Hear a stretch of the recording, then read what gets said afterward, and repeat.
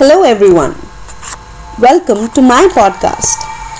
Today we're going to talk about a very interesting research on why do some people get all the luck while others never get the breaks they deserve. So 10 years ago, Professor Richard Wiseman from University of Hertfordshire set out to examine luck.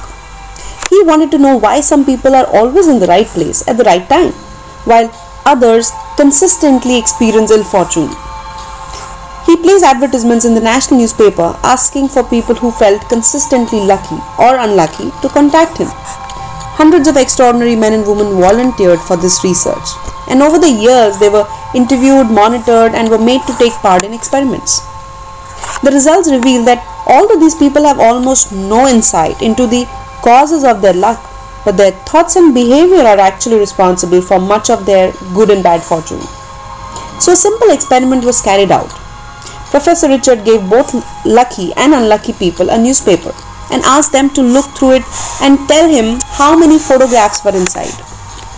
He had secretly placed a large message halfway through the newspaper that said, "Tell the experimenter you have seen this and win $50." Now this message took up half of the page and was written in a type that was more than 2 inches high. It was actually staring everyone straight in the face. But guess what? The unlucky people missed it, and the lucky people tended to spot it. Unlucky people are generally more tense than lucky people, and this anxiety disrupts their ability to notice the unexpected. As a result, they miss opportunities because they're too focused on looking for something else. They go to parties with an intention to find their perfect partner but miss opportunities to make good friends. They look through newspapers determined to find certain types of job advertisements and hence miss out the other types of jobs. Lucky people, on the other hand, are more relaxed, they are more open and therefore see what is there rather than just what they are looking for. So towards the end of this work, a group of volunteers were asked to spend a month carrying out exercises designed to help them think and behave like a lucky person. The results were dramatic. 80% of the people were now happier, more satisfied with their lives, and perhaps most important of all, felt luckier. The lucky people had become even luckier and the unlucky people had become lucky. So finally, Professor Richard found the elusive luck factor. And here are the 4 tips for becoming lucky. 1. Listen to your gut instincts. They are normally right. 2.